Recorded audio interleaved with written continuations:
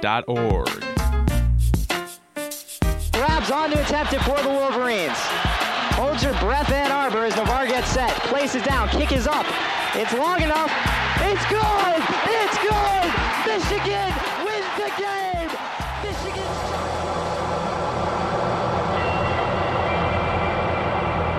What are you afraid of? Sharks. Deep water. Thunder. Candied fruit. Gravity. Midgets with candles. Commercial radio.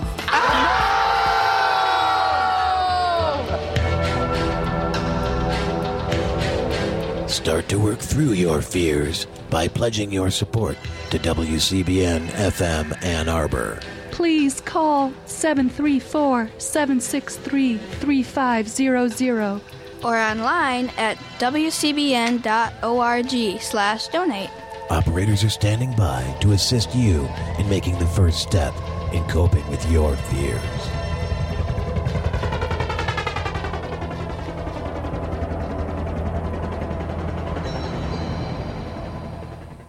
Brutal on target. Well, brutal on target. That is a good synopsis of Gray Matters, the show you are currently listening to here on WCBN FM Ann Arbor. My name is Dick Whaley. And I'm Jim Dwyer. And, of course, those words also apply to the legendary Gulliver's Travels by Jonathan Swift, a scathing work of satire that, although much of its content is, of course, specific to his own historical era, much of this book is shockingly irrelevant today.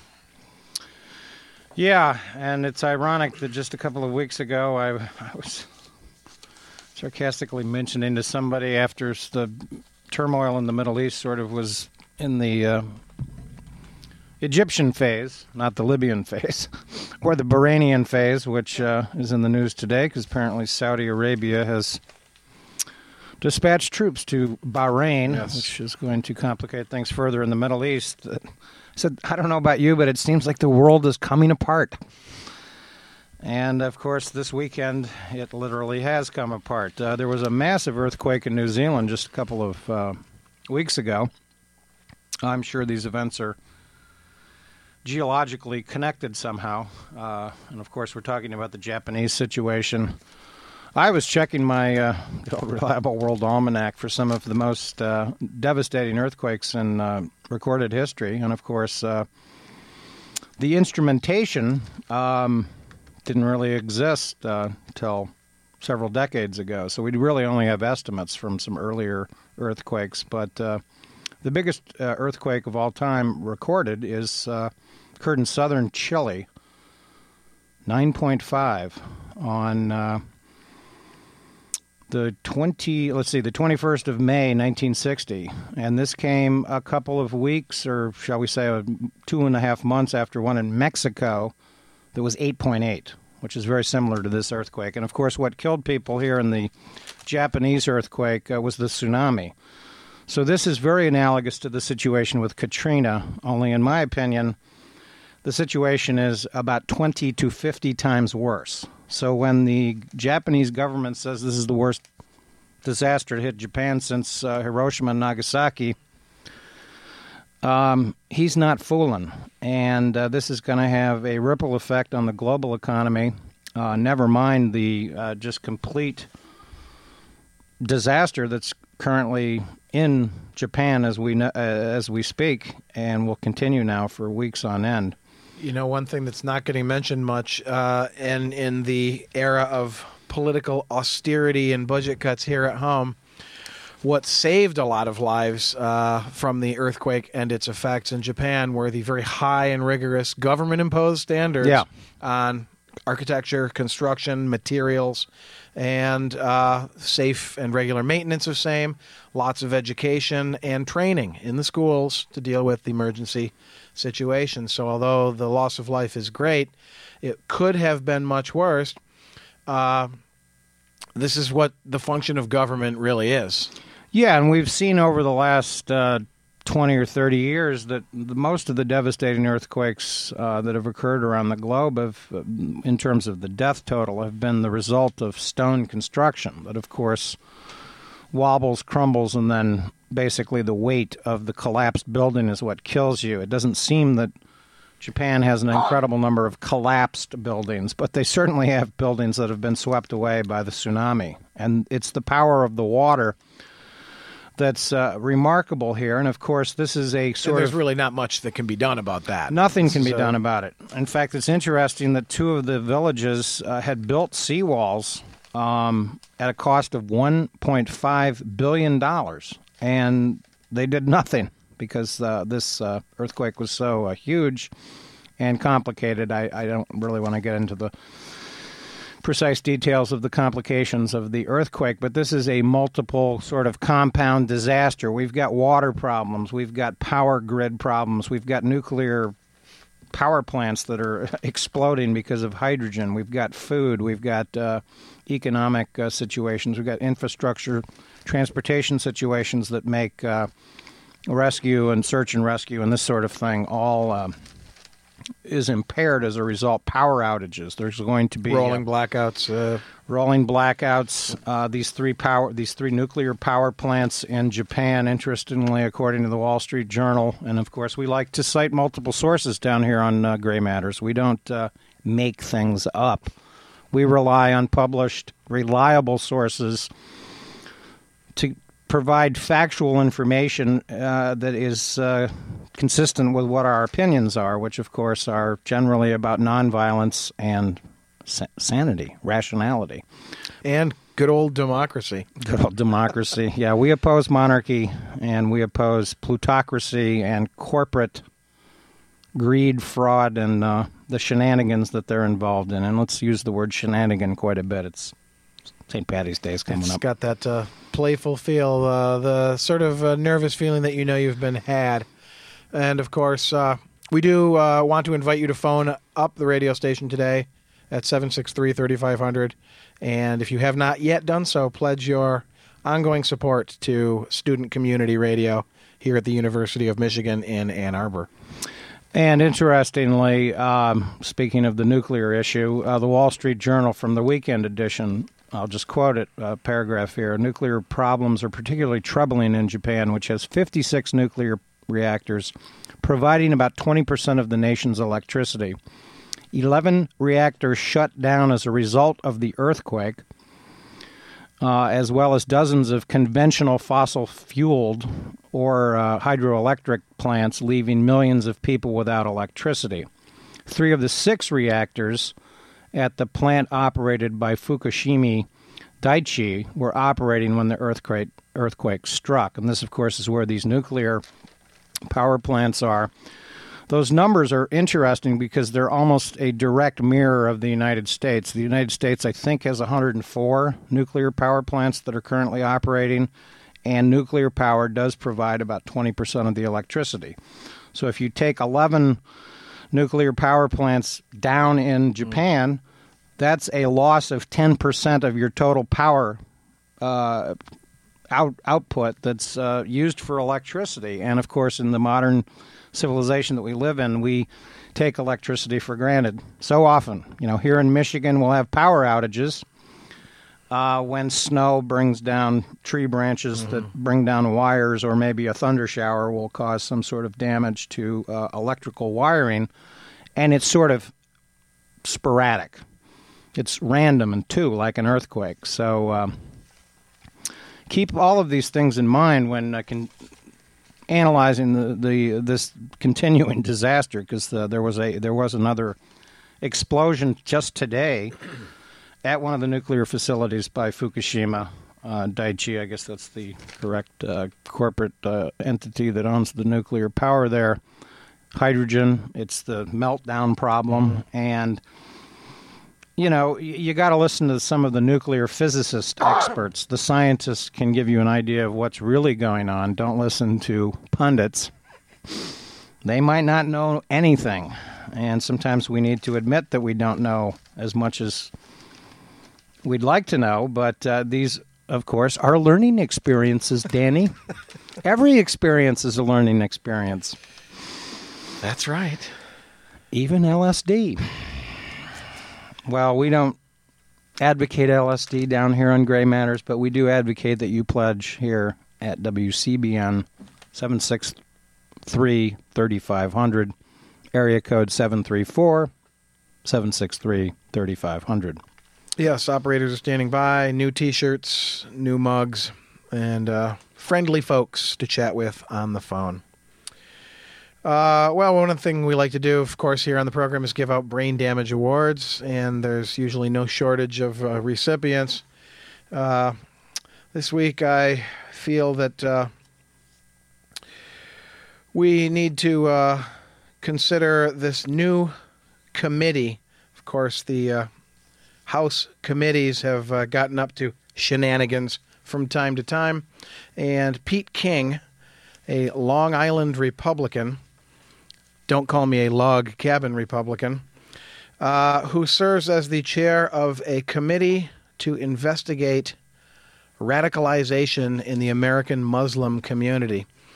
And apparently on the very first day of the hearings, the U.S.'s first Muslim American to serve in the House, Keith Ellison, a Democrat from Minnesota, left in tears after speaking briefly about how misguided this narrow approach to a concentration on extremism is.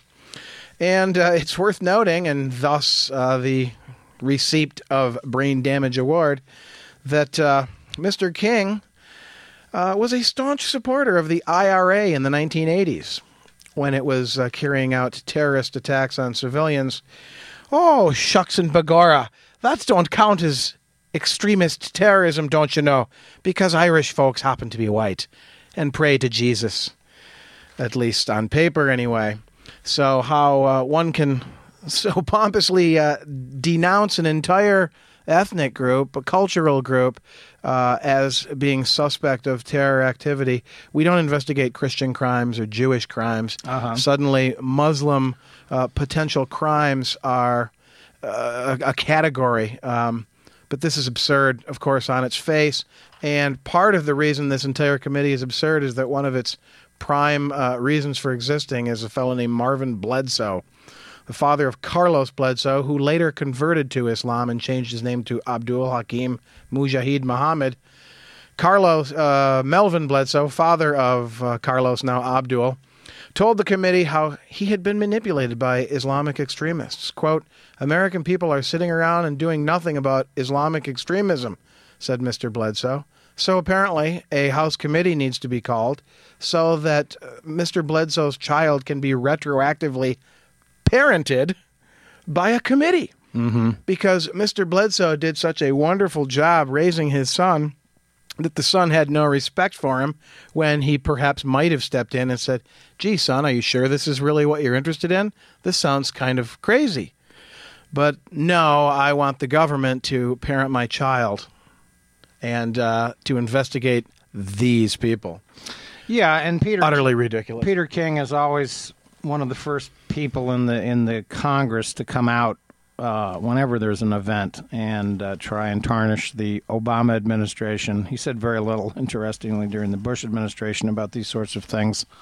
The evidence of this problem is virtually non-existent.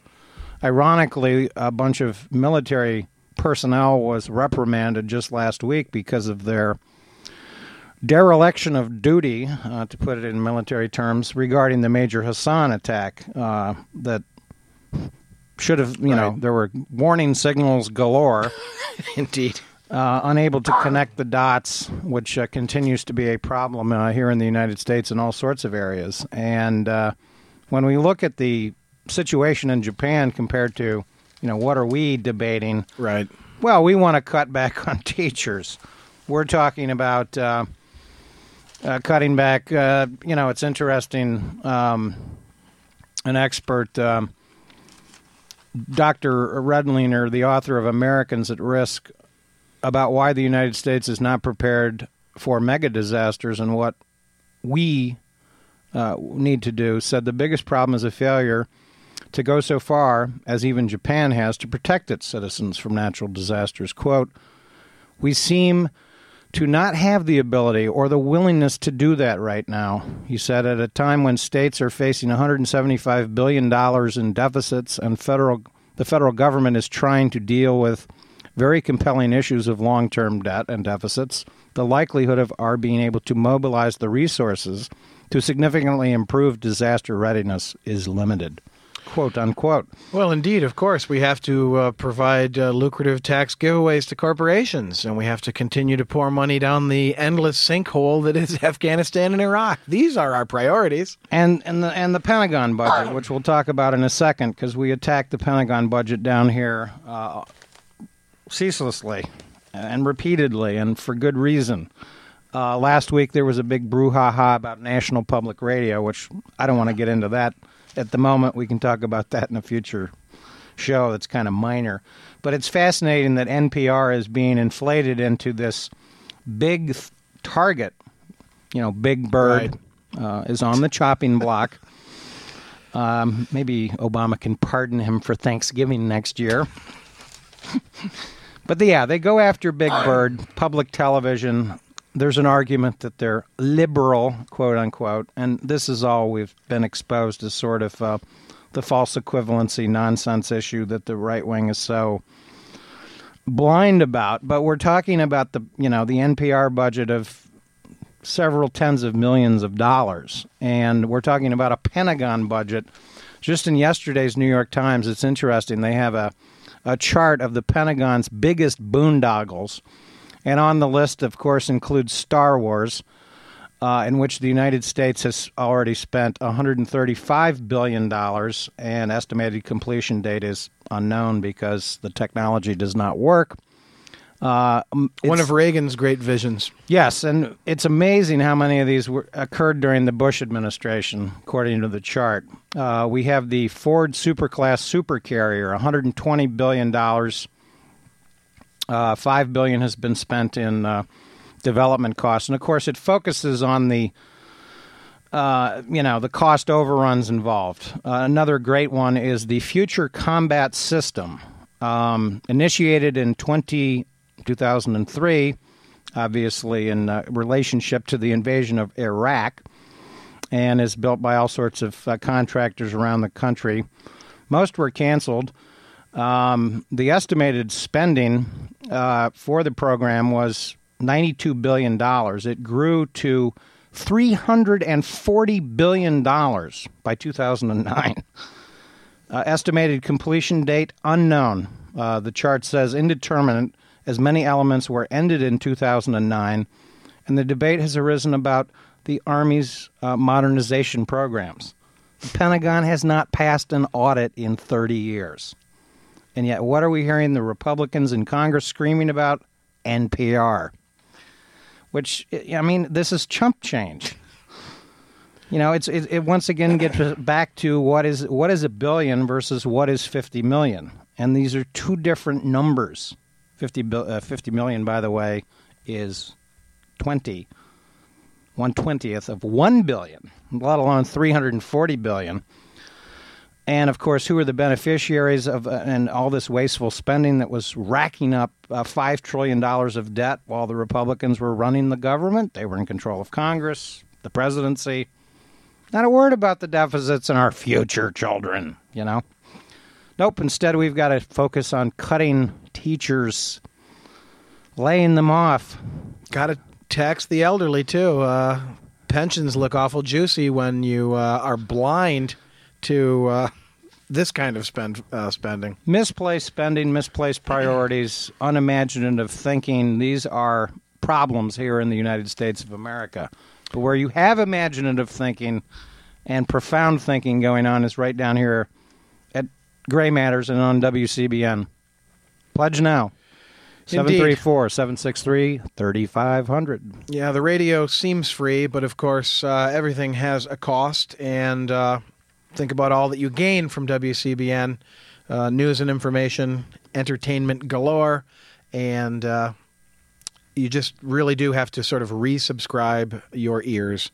And let's remember that the NPR controversy was initiated by the fellow that was the pimp guy. I don't even remember his name at the moment.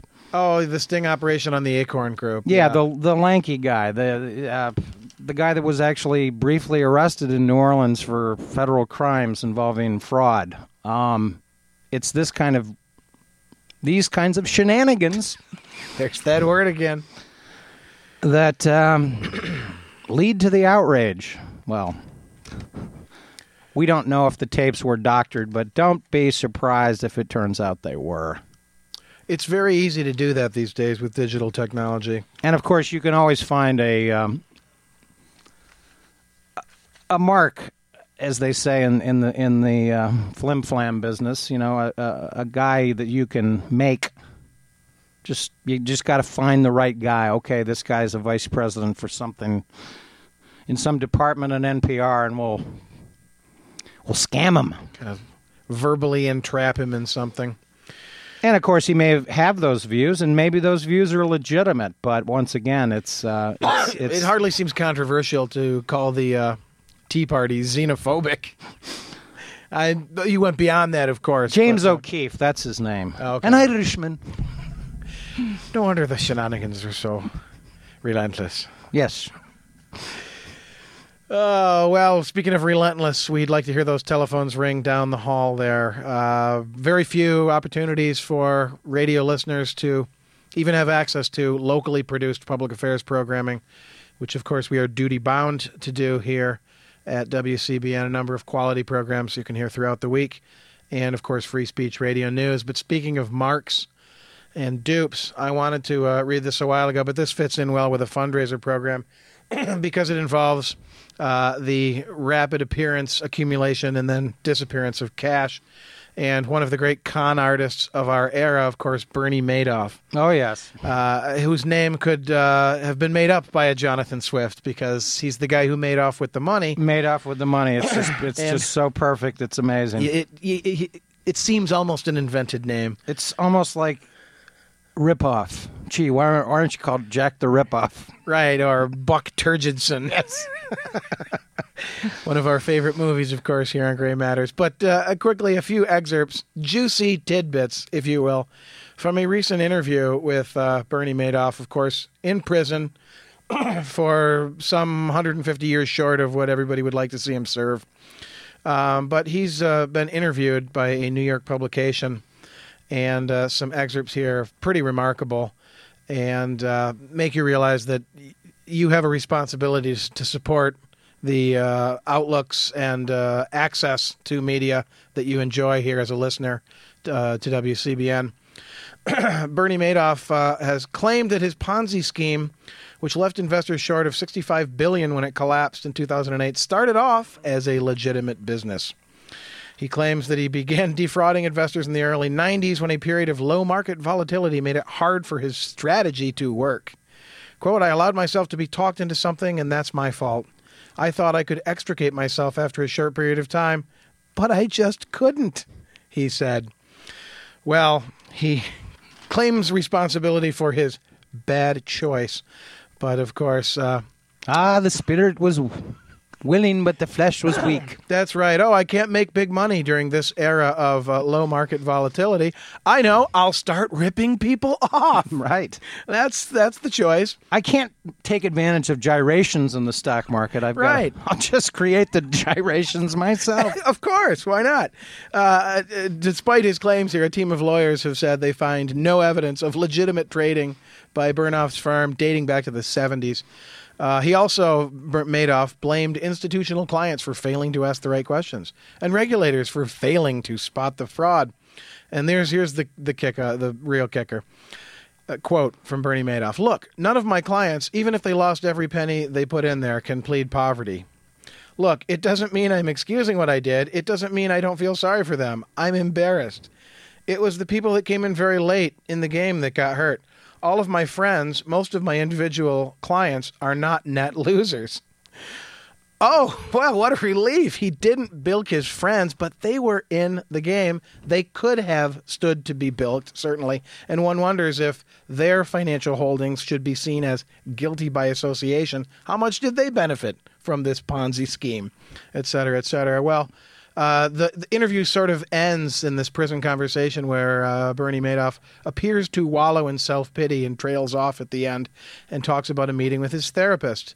Apparently his wife stopped speaking with him after their son committed suicide in December. Mm-hmm. And while there's nothing funny about that, clearly the son could not deal with the embarrassment that Bernie can so comfortably deal with in prison.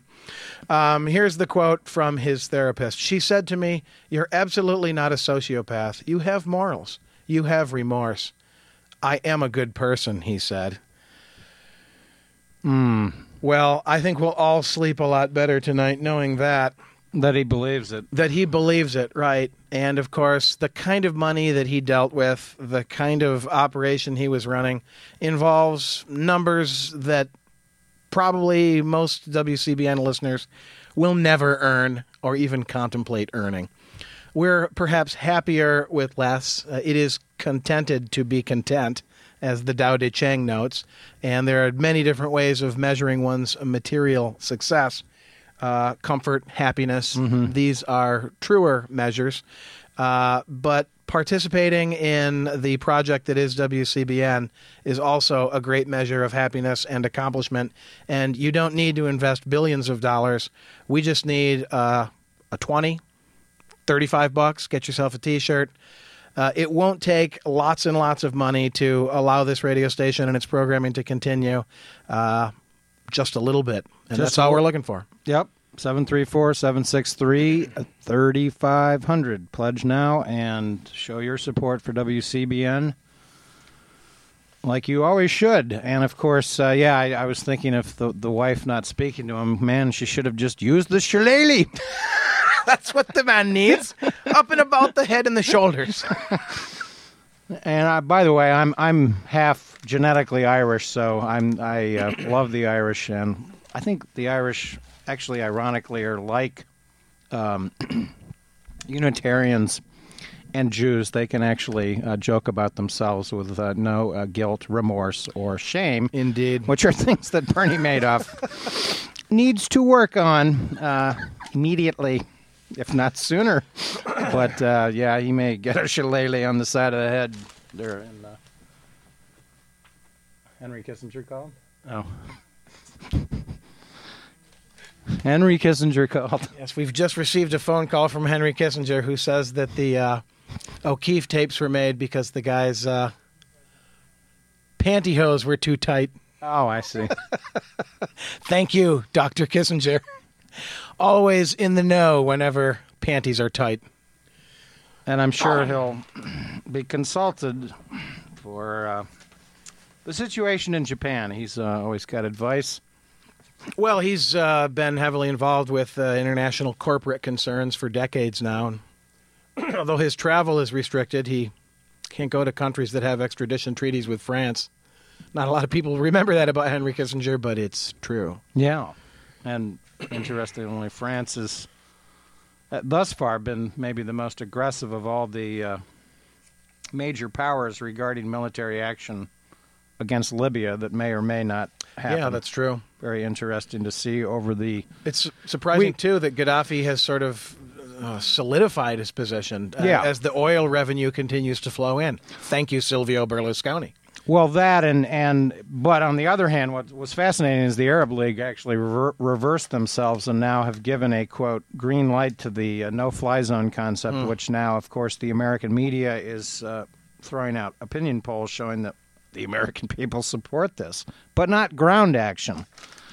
Well, how do you get rid of Gaddafi without ground action? And, of course, if you were listening to the show several weeks ago, right as the Libya disaster, so to speak, the man-made disaster was unfolding, I said it's a civil war. People are still reluctant to use this word. I don't know why, but that's what's going on here. And unlike Egypt, Gaddafi is firing back and is not fleeing to Bahrain, Qatar, or Saudi Arabia for refuge for his billions. Now, he's a megalomaniac that's firmly in control of the situation. Yeah, and he'll go down with the ship. He will. I can't There's wait really for no place for Gaddafi to go. for the invasion and Mandrake. Feed me, Mandrake. The redcoats are coming.